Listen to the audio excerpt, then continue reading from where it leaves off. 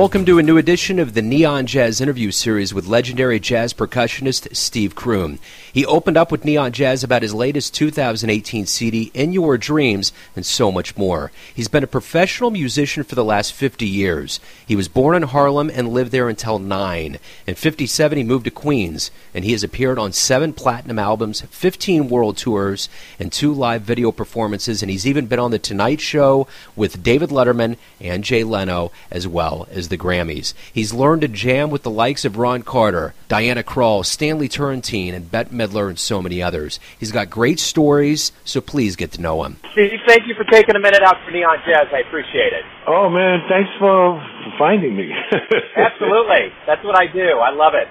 So let me go ahead and dive right in here and talk to me about your latest CD, In Your Dreams, probably from just the conception of this idea to the reality of it now. How do you feel about it?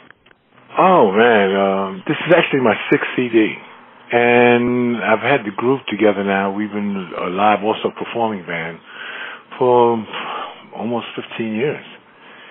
So as the group keeps evolving and developing and all, you know, you keep looking for different things and all. But how this one came, as I was putting the music together for the CD, a lot of songs sometimes come to me in the middle of the night. You know, like around 4 or 5 o'clock in the morning when you wake up. And you're in this beautiful space where it's kind of nice and quiet and peaceful, and it's just a nice time. You know what I mean? There's no sound and all, and that's when this melody came to me for this song. And when that song came, that tune came, I said, In Your Dreams, and I said that's going to be the title of the CD. And I like the title In Your Dreams because at this stage of the game and where I am in my life, I'm still living my dream. You know, that's beautiful. So, you know, it's all kind of poetic, you know. When I make CDs, I still have in mind the music and all to be a concept and to mean something. They have us now when you do a CD, everybody wants to take a piece and separate it, you know. They want to buy the eyes or the nose or the ears or the mouth.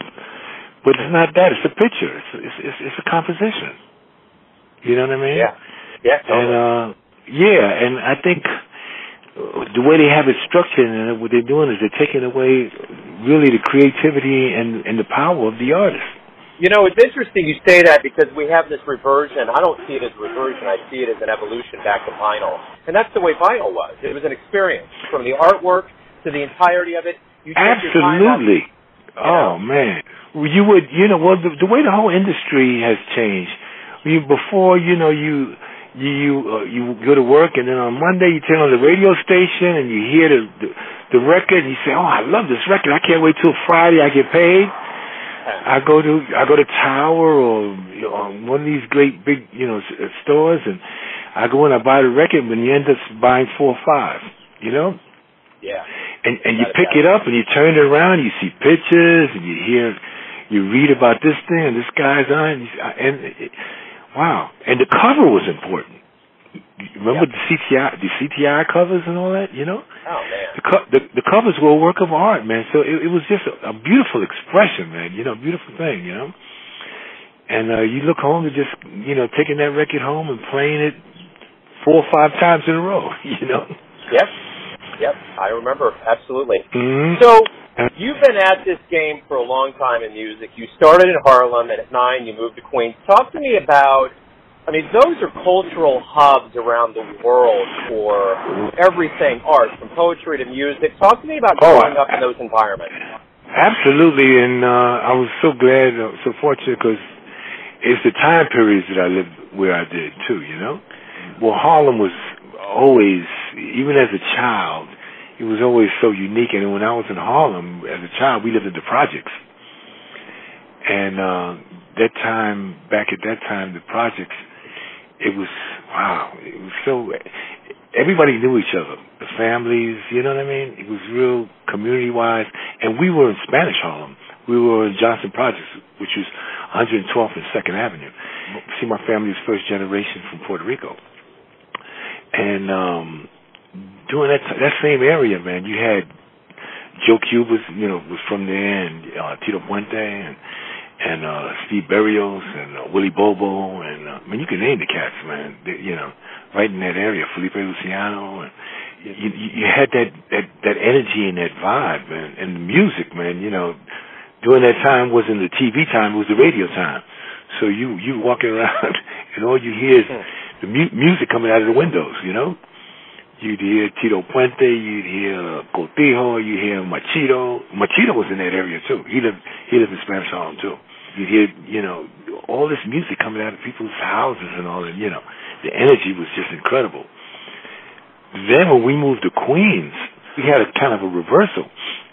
Because now I move into St. Albans, and St. Albans was, at that time, mostly Afro-American location, where a lot of the great jazz artists were all moving there because they had these nice homes, you know?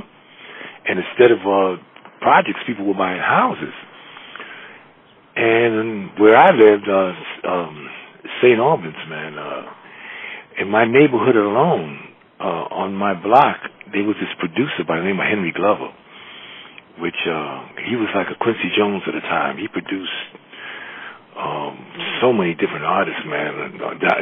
Dinah Washington, the Cliftones. He did it all. R&B. He wrote "Drown in My Own Tears." He wrote "You Give Me Fever." He was like an uncle to me. So I would see all these things, all these musicians coming to his house. He also produced Honky Tonk. Then around the corner lived Eddie Lockjaw Davis. And we knew him well. You know, the thing that was so amazing at this time, being the kids there, we used to cut their grass and wash their cars. So we got to know these artists. You know, it wasn't like they were removed. They were part of the neighborhood. Lester Young, Prez, was 4 blocks away. I went to school with his son. Count Basie was like another 8 blocks away. Around the corner, too, was Arthur Pricelap. Bubba Johnson, he wrote "Since I Fell for You." Brooke Benton. I mean, it just goes on and on and on. And it was just so rich with that. So then I had also the mixture with jazz and development, you know, getting this great influences from all the different jazz artists, you know. And there, the same thing too with walking through the streets and hearing all this music. There you would walk in one block, you'd hear Ray Charles, and the next block you would hear, you know, Lockjaw playing something. You hear Count Basie, you hear Duke Ellington. Then you hear some Masakila. You hear Drums of Passion. You hear Eddie Palmieri, Asuka Pate. The mixture was just incredible, man. Music at that time was so explosive. I don't know what generation you're from. Was you around that era? Or I was born in '72, so I was kind of baptized in jazz later, but I was an '80s kid. So okay, but the '80s was amazing too.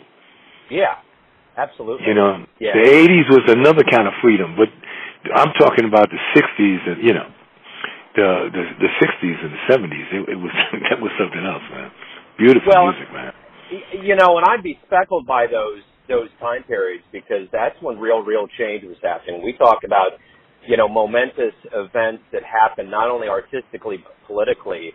The '60s was the last great time where this country said, you know what, this is what we want our future to be. This is what we want our children to see. So absolutely. I hold a high level of reverence for the '60s in this country because there was a level of push that was refreshing. So, right. And then we listened to everybody's music. I remember, I loved Carole King, man. You know, all the stuff that she did with, you know, different groups she do. Even the R&B groups, man, and, you know, the songs that they were singing, man, the Temptations, you know, the lyrics, you know? Oh, man. Yeah. The concepts, I mean, it was about, you know, thought and movement. You had Bob Dylan, you had Curtis Mayfield, you had, you know, Stevie, you know. I mean, it was just so much information out there, you know, and it was all inspirational and uplifting, you know. Yeah. Yep. Without a doubt. But, you know, it was just incredible. And then the '80s, forget it, man. Weather Report and you know, Return to Forever and Santana and you know, War. I mean, just the different types of groups, and they all on the same level. They were all putting out excellent Chicago powerful music that meant something. Yeah. You know what I mean? And then the jazz, man, forget about it, man. You know, Diz and Train and Miles and you know, everybody was like then can't leave out a guy like Sly Stone, you know? Yeah. I mean, the music was just totally art form, you know? And I still believe. I still have dreams, man. I still try to do the best I can. That's all you can do, man. That's all you can do. And I think there is, and I will say this too, because there are some great, incredible new young artists out here too. Yeah. The generation, you can't say that there's a lot of these. To me, it's either one or the other. Either you don't like what they're doing, or they're brilliant. You know. So there's hope. That's what we do on the show. You know, it's interesting to take, you know, the era of the 40s and the 50s and contrast that with what's going on today. The level of play, the soul, the heart, it's all there. It's all progressing, and it's great to hear how we've come along with jazz, for sure. Absolutely. Without a doubt. So it seems to me, based on where you grew up and the cats that were around you and kind of the DNA that you were swimming in, it was almost a foregone conclusion that you were going to become a professional musician. Is that accurate? Oh, absolutely. Because I've been passionate about music since a child. Me and my brother. My brother really was the one. My older brother, his name was Bobby. He made his transition, but he was a great influence on me. When I was a kid, I wanted to do anything just to be around him. You know what I mean? You know, you have the older brother, but he was amazed that even when like 10 or 11 years old, he always said, man, you know, Steve, you got talent, man. You got, you know, great feel and ideas and all. He was a great mentor to me, and we started all our groups together. You know, we had doo-wop group, we had the Latin jazz group, we had the, you know, R&B group, we had everything together, you know? Yeah. And I played back. See, the beautiful thing about the 60s was you had all those bar gigs. The bars were jumping, you know, in New York, man. All the boroughs, it was the bar scene. It wasn't like dance clubs and stuff like that. You had the bars that were really happening. And you played 4 nights, like Thursday to Sunday, and like 4 sets, man, you know, and every weekend it was a place to play. And that's where you really got to really develop and jam, and you know, a lot of musicians will tell you they got a lot of their chops from those clubs. You know what I mean? Because you got to really play, you know. And they don't have places like that to play anymore. To really work your talent out and work your stuff out, you know. Yeah. Either it's just going to school and you know doing this and getting. There's only 2 forms of it, but the other education of on-the-job training is a whole nother way to learn, man, and develop, you know? Yeah. Especially when you're playing in front with people, man, involved, because it's that back and forth thing, you know? That spirit of really getting the audience to really move and want to dance, and, you know. So it was a great time, but yeah, absolutely. I knew from a very early age that this is what I was going to do. Yeah. And I was very fortunate that when I did hit a certain age, I started working like more steady, like with Luther Vandross. I worked with him when I was 30. And that was really big for me because then I had all of a sudden working with a real artist, a real star, and doing, you know, big time arenas and festivals and making platinum albums and, you know, getting your name out there. I worked with a lot of other different artists because of that, you know, with the Aretha and recorded, you know, the Temps and Kenny G and Bette Midler, and I mean, a gang of folks, you know. And then I had the good fortune at the same time to start working for Ron Carter. I was with Ron Carter 20 years too. And with him, it was amazing because I would go from playing big festivals and arenas with Luther, and I'd go on tour with Ron and do all the major jazz places, the jazz venues, like the festivals in Europe and Italy and Brazil and Japan, and you know. And wow, I was very fortunate because I got to hear and play a lot of music. You know, and I think because of all of that, and still in my heart, Latin jazz was always, you know, I guess it was my family thing because my father he had a great record collection, man. My father was, when we as kids, and we had when he knew we liked the music too, he would come home every week with 4 and 5 records, LPs, and I had collections. Amazing. Matter of fact, I inherited all his 78s. and I got 78s of the Diz and Chano, and oh man, the Say I got all the old good stuff, man. You know, and that was always kind of embedded deep in my heart, and that's what I really like to play. I love what I'm playing. I like now that I've worked with other people. What I really love right now at this point is doing me. You know, the one thing you mentioned is, you know, you've played with a lot of heavy hitters, Luther Vandross, and I mean, you've been on Leno, you've been on Letterman, you've been all around, and even Ron Carter had to be a whole level of jazz education. Oh, well, who I met with Ron, I mean, the stuff I did with Ron, man, you know, I've worked with him. I met so many great musicians with him, Stanley Turrentine and Hubert Laws, and I mean, it's been amazing. You know, Diana Krall. I've worked with all these people, man, because of the fact that I came through that band.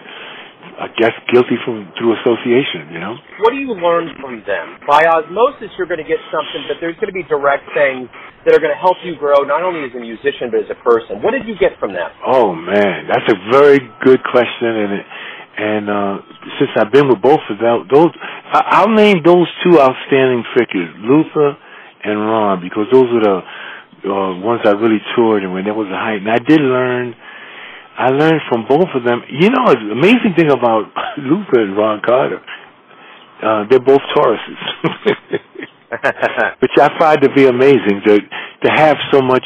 You know, I'm a Capricorn, and I just fit in so good with them. You know, but anyway, from both of them, even though it was two different types of music and two different types of heads, because it's a difference between the jazz and R&B pop kind of type of head, you know. What I learned from both of them was excellence, professionalism. They both demanded just the same thing. They demanded, you know, that for you to be on time, to always be 100% willing to give what you got. You know what I mean? And from them I learned how to really, you know, to be ready, to be alert, you know, to dress properly. I remember Ron always told me that you should always look better than the audience. I love that. I thought that was a very smart thing, you know. And all those real, you know, important things, man, like how to dress, what kind of show, how you present yourself to people, how, you know, you should be at the end of the night, man, because you don't want to be talking in front of people and be, you know, all crazed and all, you know, intoxicated. You know, you have to present yourself in a proper manner, you know, because they're taking notes, you know. Yeah. And they all, with my band, I became, I consider myself a very good leader because of all the stuff I took away from them, you know. Yeah. I work great venues. I know what to ask for. I know how to treat the guys. I know what I didn't like from them either, because there were some things that I didn't like, and I try not to do it with my group. You know, so I learned. Wow, I take my hat off to both of those guys because of them. You know, I'm the musician and leader I am now. You've been at this for 5 decades plus, and for a lot of that time, you collaborated with folks. For the past 15 years, you've been doing solo things. How does it feel? Does it feel good that you're investing this into your name and who you are? That's my point now, you know, because, you know, at this point in my life, like I said, I did 20 years with Luther, 20 years with Ron, and I did all that stuff, and which was great, you know, and, you know, extensive traveling with this one and that one and that one. What I'm enjoying now, like I have 6 CDs on my own name. And it's my own sound, you know. I mean, here's another thing that I asked Ron when I first joined the group. I said to him, Ron, why do you want to be a leader? And he said, because I get to pick the songs. I love that.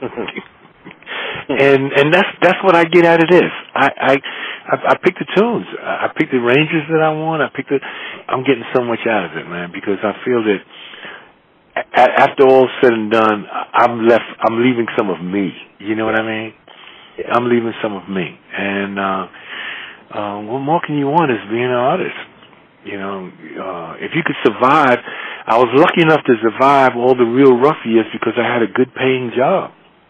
You know? Yeah. And with that, I was able to support myself to be an artist. You know, so now I'm at the point now where, you know, I was pretty smart. I made some good investments and did some good things. So let me try to do me. You know, what better way to kind of you know, finish the last chapters and all, you know. Right on. So let me ask you this: why do you love jazz? Wow, the thing about jazz is why everybody loves jazz. Jazz, especially if you go all over the world, travel anywhere, Latin, Brazil, you go to Afro-Cuban, go to Africa, you go anywhere. People love jazz because of what the jazz musicians created. You know, between the melodies and the changes and the chord changes and the progressions and you know, just the expression and the free expression and the ability to solo and have instrumentation soloing the forms and playing the art forms and all. It just gave people a nice canvas that whenever you want to do something, you have the canvas, but then you can go beyond it. You know what I mean? Because you have the basic of it. You know, man, the standard jazz tunes and just the development of it. You know, between regular straight ahead jazz and the stuff that Diz and Count Basie did, the changing stuff that you got from Miles and Dizzy Gillespie and you know, and the Afro-Cuban, you know, it's just so rich. It gets so much fertilization. It's improvisation, man. That wow, what is there not to like? Yeah, I dig it. You know, totally. You know, creativity. It's about creativity. I agree. Totally. You know, you've been on a lot of stages. You've entertained a lot of people. But let me ask you this. Who have you seen on the jazz stage in a live performance that made a profound impact on you? Oh, wow. Great question. I remember the first time I saw Oscar Peterson. I saw that in Japan. I saw it in Japan with Ron, with Oscar Peterson, the group he had with Ray Brown, and, you know? Yeah. And you know, there's great piano players. I played with some great piano players, man. You know, because even with Ron, man, I got to play with Cirola and Hannah, and you know, so many different great guys, man. Mo Gramilla was in the group, man, and you know, man. But when I saw Oscar Peterson, man, Kenny Barron's another one that's amazing.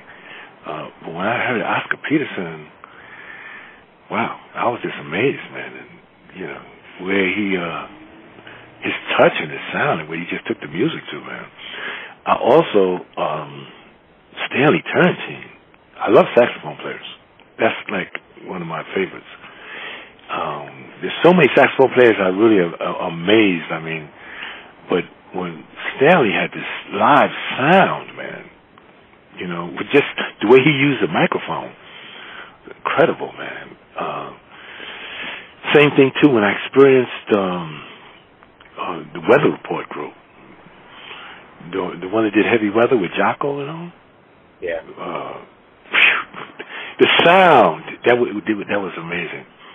You know, certain people just make your hair stand. You know. Yeah. And another thing that Ron told me that was very important is he said that the most important thing for you to do is develop your own sound. To develop your own sound. Another one too is when I can't leave out Tito Puente and Mongo Santa Maria. Wow. The first time I heard him, he just turned my life around, man. Wow. His sound, man. The feeling that he gave in those drums, man. You know, there's so many artists that turn me on, but those are some that I really remember that really kind of, you know, took me out. I mean, but I've heard a lot of great musicians, man. Wow. I've been very fortunate. Yeah. So let me ask you this. This is my final question. It's going to get kind of the heart of the matter here. everyone has a version of you, your family, your friends, your fans, but you know who you are. You know what you're doing. Tell me who you think you are. Wow, what a beautiful question, man. Nobody's really, and I'm talking to you and I'm sitting in my garden because I do my own gardening. And I'm very, very, very good at it because I like to create my own spiritual spaces, Yeah. And to really know me, I'm a very kind of a spiritual person in my own way, not crazed and all that, but one of my favorite sayings is to thy own self be true. And at this point, stage 2 of my life, too, my maturity and the way I'm seeing myself and knowing that it's the last stage of the ride, you know what I mean? I feel that I just want to be the most honest, the most pure, and the most real person that I can be. That's to me is really true. I'm feeling more and more the freedom of not wanting so much or wanting to just be super famous. The one thing I can tell, I've been doing this for long enough, I could tell by your answer in the very beginning about that restive point in the morning, which I enjoy very much so. I think that tells a lot about who you are and how you create where you're at. So I dig it. It's good. It's been refreshing to talk with you. Thank you for taking some time out for me. I really appreciate not only the music that you put out there, but the fact that you've given the story to Neon Jazz. I appreciate it. Well, thank you for finding me and letting me do it. I really enjoyed it. You asked some incredible questions. I really enjoyed this. Thanks for listening and tuning in to yet another Neon Jazz interview, where we give you a bit of insight into the finest players in New York, Kansas City, and spots all over the globe, giving fans all that jazz. And thanks to Steve for his time, his music, and his cool. If you want to hear more interviews, go to Famous Interviews with Joe Domino on the iTunes Store. Visit neonjazz at youtube.com, and for everything Neon Jazz, go to the neonjazz.blogspot.com. Until next time, enjoy the jazz, my friends.